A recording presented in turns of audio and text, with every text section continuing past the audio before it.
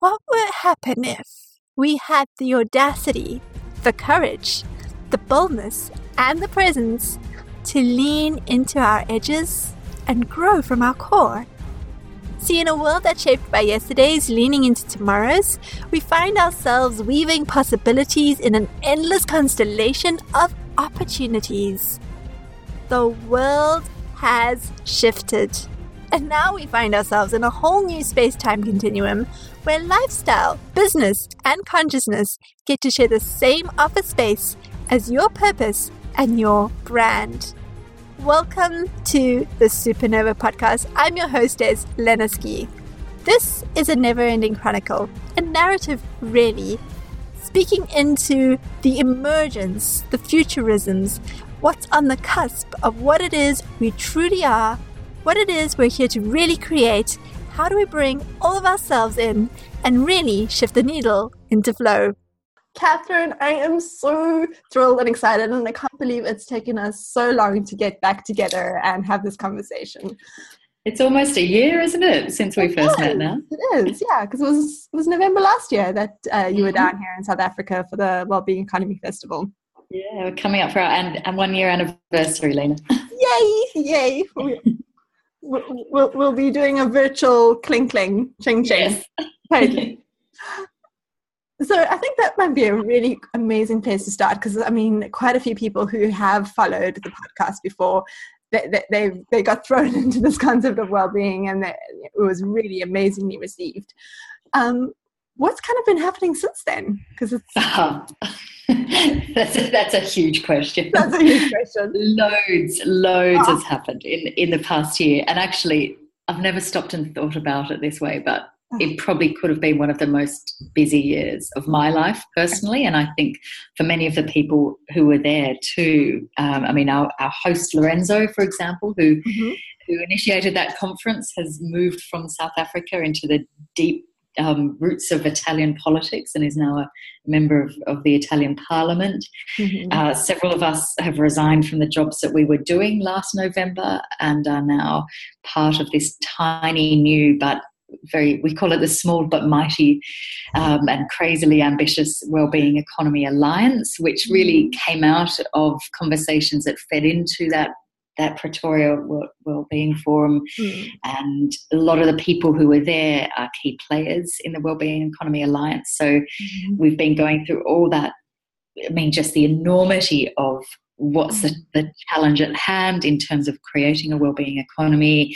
How do we actually create a staff team so that it can function and do the things and coordinate and do all the linking and let alone just bring the people together and actually need to get some funds in to make it happen so that staff team can be something that can carry on. So that's been nuts. We've been recruiting people who are entirely new to this space, and that's great too. We've been pulling together some of the academics who we heard from at the forum last November in Pretoria to try to start to think about, well, where do we get the evidence base around what a wellbeing economy might be about? So, I mean, I feel all the different skill set. I mean, I've been learning so much as well. I mean, it's fascinating. I've never actually worked for a small organization. All my career, such that it is, has always been with huge organizations. And now I'm in a team of, 4 or 5. But that's also beautiful because this is where you get to be agile, and of course there's obviously resources that are missed from those big spaces and funding that's missed from those big spaces. But here you guys get to really design, we all get to really design what it is that we're wanting to stand for at the end of the day. And exactly. Like, okay, this didn't work. Go back, reiterate. Exactly. And what we're trying to do, which maybe will slow it down a little bit, but I think is, speaks to the essence of what we're trying to do, is to do that iteration and design in conjunction with this growing list of people who are and organisations who are members of the Wellbeing Economy Alliance. And it's just been beautiful, actually. And it's been one of the most wonderful aspects of the last year is how many organisations have said, yes, We All is doing something that's very necessary now, and my ambition as an organisation, or our ambition as an organisation, speaks to what We All is about, and I'm going to be part of this growing family of members who are part of trying to transition the economy to something that's more humane and more sustainable. And so that diversity of groups who are saying this is the right thing at the right time has just been really heartening. Though it's really challenging as well, because within that diversity you get different perspectives in terms of content, in terms of tactics, in terms of how to work together. And so that diversity is extraordinarily beautiful, and I think we desperately need it, because we won't have a chance in hell of changing the economy if we don't have a diverse group of players with us. But it also brings with it some very, very delicate challenges. And we've learned from one of our members, Systema B, has a beautiful mantra. They say, togetherness above agreement. We're trying to hold on to that. But I mean, Lena, even that's hard, because each person, each member, they feel their idea is the right one. And they probably have researched a lot and thought about it a lot and done a lot of their own consultations and arrived to a position that's probably quite well grounded. And so we can't just say to everyone, park your ideas. So that's a real challenge, but I think it's one that's almost a victim of our success in bringing together a diverse group of people.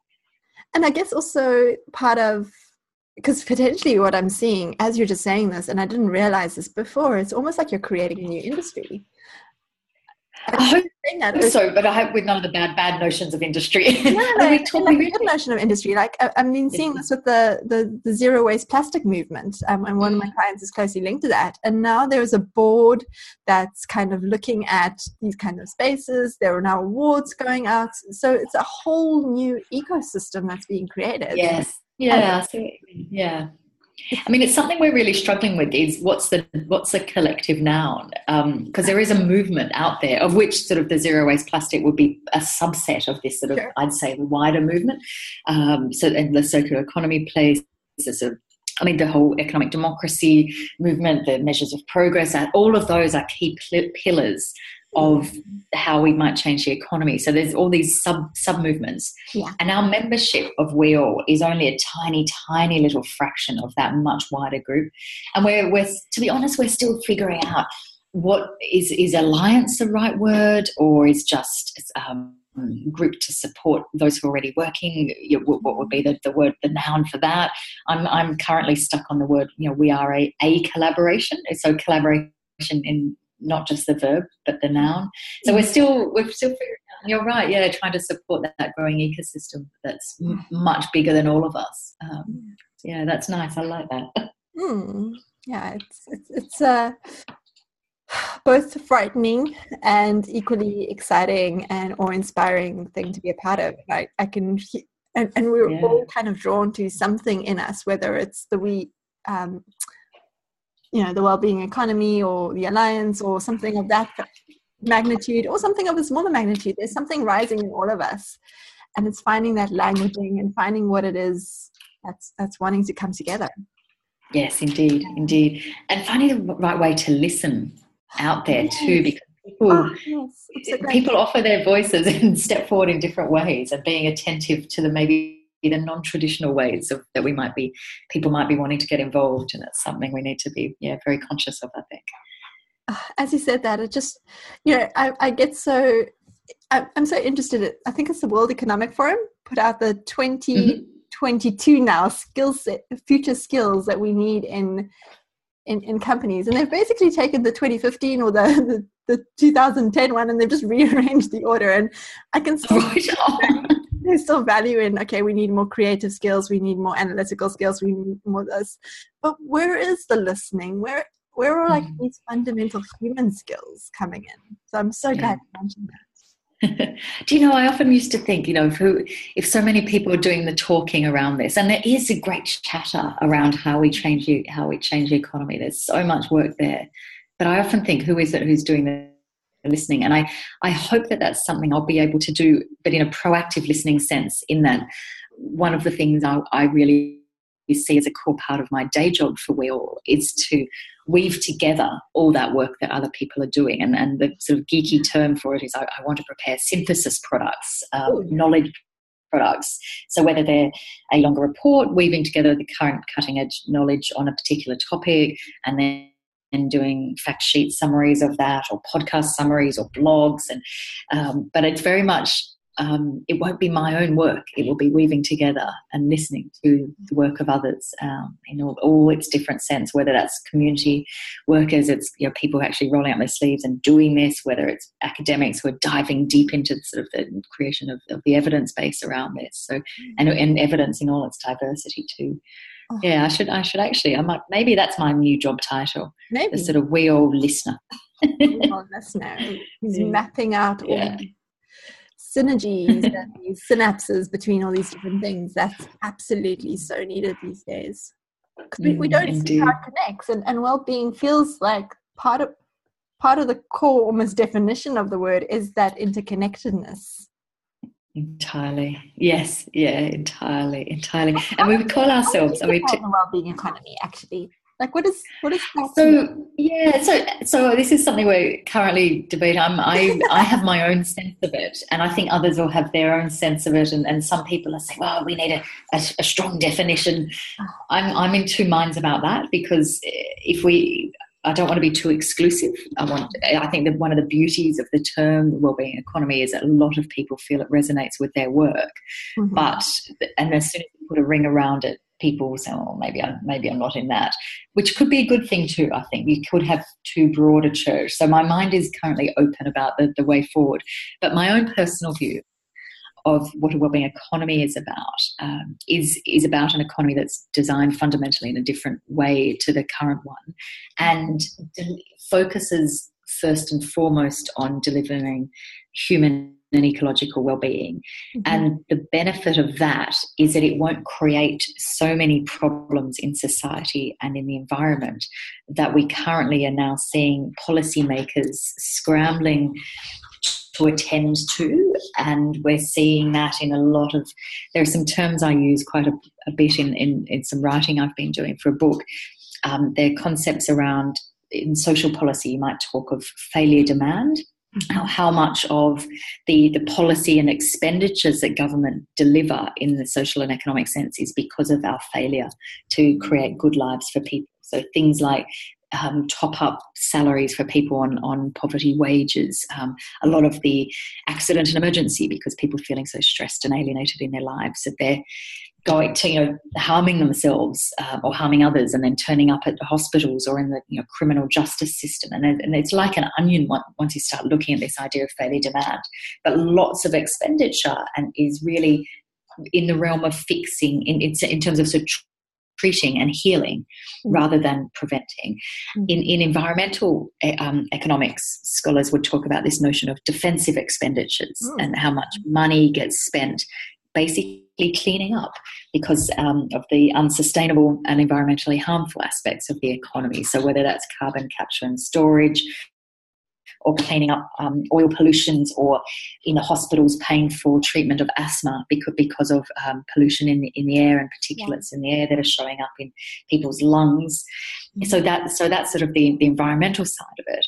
And then in individual terms, there's a wonderful phrase, depressing coined by Serge Latouche, who's the French economist, and he talks about consolation goods and how so many of us spend our money on things that are consoling us because our lives are stressed or precarious, or we feel a sense of alienation, or we don't feel in control of our lives. And gosh, I'm guilty of that. I'm the one who's going to have the bottle of red wine on a Friday night after a stressful week. But I can be flippant in it, but these things are really serious, and they start to add up.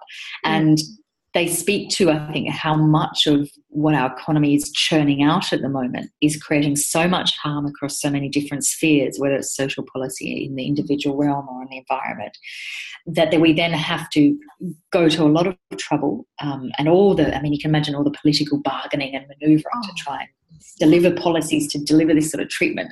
In the UK, where I'm based at the moment, in the last few years, there's this really toxic language called around people who are claiming welfare benefits or social protection benefits, around dividing them into strivers and skivers. I mean, it's just such a hostile. That would actually be interesting, superimposed onto if we ever did get to the what is it, the global, what is it? I've gotten blank on the word, like the global salary, the universal income.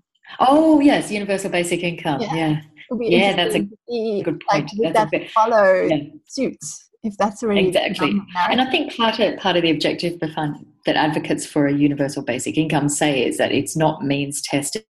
That you don't judge people. The beauty of it is that it's unconditional, and I think that's one of the most lovely aspects, that everyone has an entitlement to basic level of support. But it's sort of you add up all those different trends, and they speak to what Herman Daly would call uneconomic growth. That so much of the growth we're seeing at the moment is built on these foundations of essentially sticking plasters.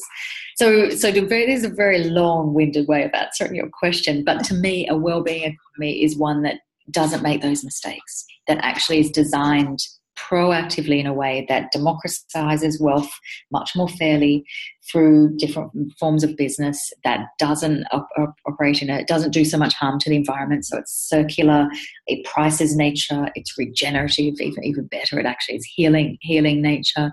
It helps people feel in control of their lives, and whether that's through different modes of participatory deliberative democracy, through their participation in their workplaces, through their sense that their jobs have meaning and purpose. So it's such a multifarious array of different changes and elements, but to me, they can all be boiled down to getting it right first time round and getting the economy to do more of the heavy lifting in delivering good lives for people.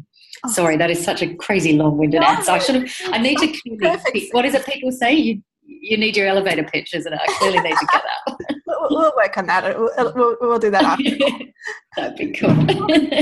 As you say that, it's like it feels so doable as I hear you say that, even though there's a lot of different elements and I guess red tape and levels to it. If we're as humanity were able to come up with such a convoluted, complicated maze of a system with so many dead ends and so many levels and buts and ors and 1.2s to this Kohlberg mission statement, this just feels so much easier for starters. It feels so much more doable. I'm so happy to hear you say that. One thing I find really heartening is that the evidence that this is what people want, it comes from so many diverse sources. So I'm a sort of student of deliberative democracy, and so I listen to community conversations and have been part of doing participatory measures of progress, whether it's in Scotland or in India, and a mutual friend of ours, Justine, did some work in Namibia. And when you go and speak to people about what really matters to them, and I'm not talking sort of an opinion polling company just ringing someone in the middle of their cooking dinner when they're stressed and busy, but really sitting down with people and having a conversation with them about what matters, where they can debate and discuss with each other, you get the same sort of results.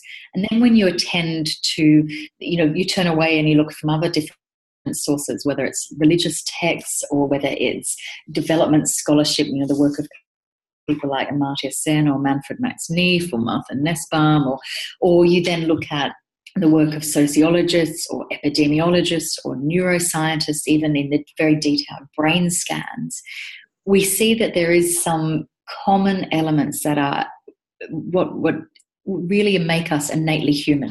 And they're about relationships, sense of security, feeling in control, feeling you're belonging to a bigger group, so a sense of relatedness. And so those things, they're across everywhere, and whichever route you get to them to find that same answer, I think that's at the very kernel of what a wellbeing economy is about. So we know we're standing on pretty solid universal ground. And then the diversity comes in, right, how do we get there? And knowing that all is welcome, even though there needs to be a clearer strategy or a clear strategy, knowing that all of these different conversations are welcome. Yeah, because, they all matter. You for example, you couldn't have a shorter working week, which I think in sort of the work, many parts of the world is really important. People feeling so stressed on their, doing long working hours, and they're not able to attend to family and community and environmentally positive activities. So, for example, a shorter working week, but you can't just have that on its own, because if people are still feeling that their income is precarious or feeling huge pressure to consume because of the idea that citizenship is dependent on what you own rather than who you are. So the tricky thing is that so many of these different policies need to almost happen simultaneously, because to have one go out on its own will just be setting it up to fail, and it'll be alone in a system that's still anti those sorts of changes. That will be running against the grain. And I think that comes back to what the big challenge and the big need for something like the Wellbeing Economy Alliance is, to try and link all those different aspects and those different policies and different changes, different projects, different initiatives together. I'm so glad you mentioned that, because that also just reminded me of some of the other conversations that have been happening in the season of this podcast. Is it could then just, even best intentions, we're all doing this work because we really believe in it. It'll then just either land as a team building exercise or as a campaign or something like that, and it'll never really infiltrate and become part of the DNA of the company or the community or the city or the organization or whatever scale we're working on. Yeah, if it's on its own, that's a real challenge, and then also that gives people, the naysayers, and there's a lot of folks who are still, I mean, this is probably very rude of me, which isn't constructive, but I would say have quite 20th century view of how the economy does work.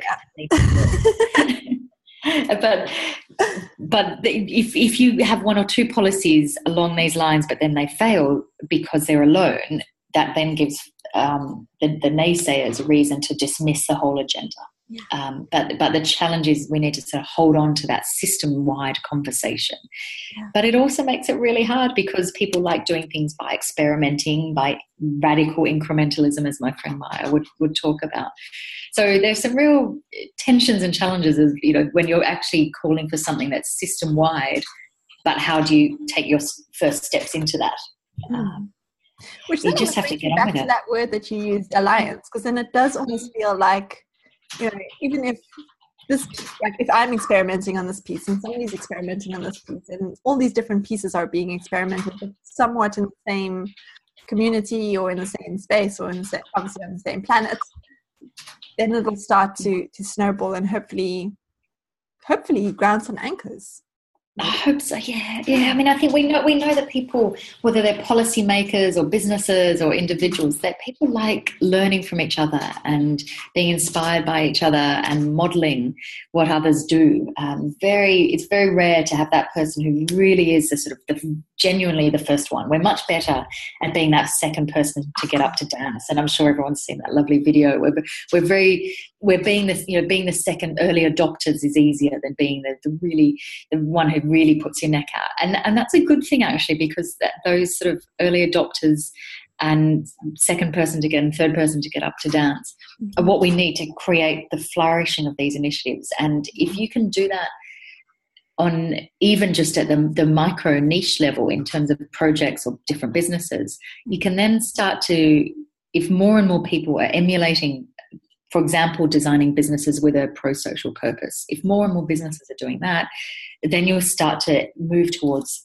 dare I say it, even a tipping point, a new normal, where suddenly you get this exponential change. And then you'll have policymakers looking at it saying, crikey, there's something else going on here. Maybe we need to attend to the policy regime to make it more conducive to these sorts of business models as well. So you get that lovely, I guess, beautiful ricocheting effect between the projects and then the policy regime and back and forth. Ideally, that's the hope. Yeah, no, absolutely. I can see that. I mean, that tipping point is, I think, critical for the data to kind of build up and for people to for the naysayers to just be at that enough down for the yes sayers to kind of really see what's happening. Exactly. But yeah, so that's another whole balance and tipping point conversation to have. But entirely, yeah. It makes me hopeful though, and I think we see these things can happen really, really quickly. And I mean, before we started the recording, you were mentioning the zero plastic agenda. Yeah. I mean, that has just happened very, very quickly. I mean, it's only one piece of the puzzle, but it does show how changes and design systems and consumption behaviours and, what's seen as acceptable. I mean, my 18-year-old stepdaughter now carries around a stainless steel straw in her handbag. Probably 3 years ago, wouldn't have even thought of that. And now that is a new normal. And, all her friends are doing the same. So stuff can happen quickly. Yeah, absolutely. And then holding it feels like in having that next system to plug into, and feels like it's important so that it doesn't then become that isolated thing. Yes, yeah. And then I think that's really a nice reminder to me to keep talking about that bigger, higher level vision, that it's not just a utopian vision. It actually helps people know what they're working towards and to be proud of that. So that's helpful words that you've offered to me there. That's useful. Oh, I know we could carry on talking forever, and I'm also just being mindful of the time. And there's really so much wisdom bubbling and percolating here. How's the website doing? Our website, I hope you like it. So we can send people to the. So it's wellbeingeconomy.org. Or one word, or wellbeingeconomy.org, and it's still being built up. So people will see, I guess, what we hope will become the tip of the iceberg. But there's a list of members. There's some material around how we're getting our heads around system change happening. There's an introduction to this tiny, tiny little team, and our nickname for the team is the Amplifiers, not the Secretariat or the staff team or the I don't know what else. I don't know, the project team. We call ourselves the Amplifiers, and that's very deliberate because we see ourselves not as the rock stars, but wanting to amplify the work of others. Mm-hmm. So, and for example, your podcasts, we should, let's hope we can tweet them out. That'd be one just very small example of the sort of amplifying we want to do. There's some literature on there and we're building up, and if anyone listening has brilliant guides or resources or videos that they think should be featured on it, do send it along, and we can put it on the website. We're really wanting to have a place where people can go and feel they have at their fingertips a lot of different information about a wellbeing economy. So it's building up, and we just had some analytics done for the first few weeks of its existence, and I think the key thing my comms colleague Lisa is pleased about, that people are spending longer on our website than is the average for most websites. So that's a good sign that they're dwelling. That's a much better growth metric than anything else. Yes. Engagement. Exactly. Yeah, it's a good example of engagement. Yeah. Yeah. So you guys are totally like owning this and living this. Like, yeah. We're struggling. We hope so. We think we're moving forward in the right direction. And I mean, it's the only reason it feels right is because of all the sort of additional people wanting to be part of the conversation with us. So that's just why we know we must be doing something okay. Yeah, absolutely. Well, my hand is up right now. Oh, lovely. Thank you. Thank you Reaching out to give you a high five. Yay. Absolutely. Thank you so much, Catherine. I'm sure if time allows for it again in your busy schedule, maybe we can do a follow-up conversation to see how it's going and to see how things are shifting. And of course, I'd love that. The conversation. I would love that. That'd be great. That'd be my pleasure. Oh, yay. So there you have it. There's no more room at the edge of maybe. In fact, maybes have been taken out and scrapped on the list altogether. Because you're not just in business to create products and services. I mean, that might have been what got you out of bed this morning. That might be what's getting you to pay the bills, but you're here to own so much more. You're here to encapsulate so much more and embody so much more. You're actually in the business of creating openings, shaping connections, and establishing engagement. And this is your exact moment in the space-time continuum to find yours. Because you are moments away from being in the whole new class of emergence and sharing your genius in a very unique, bold way. This has been Lena Ski for the Supernova Podcast. And if you like this, love this, absolutely roared about this, check on over to our Patreon page because there's some extra awesome things happening there for all our patrons. And of course, we could always do with more exponential love to really catapult this future of work into the way that's actually going to make a difference in the world. And so much more, if you're ready to become magnetic, evolutionary, and a whole lot more in charge of what it is you're putting out into the world, and intuitively design the products, businesses, service, solutions, and the talents you need to discover and deliver that thing that's unique to you and the DNA of what it is that's being birthed in this moment, you're going to love everything else happening over at www.lenaski.com. See you there.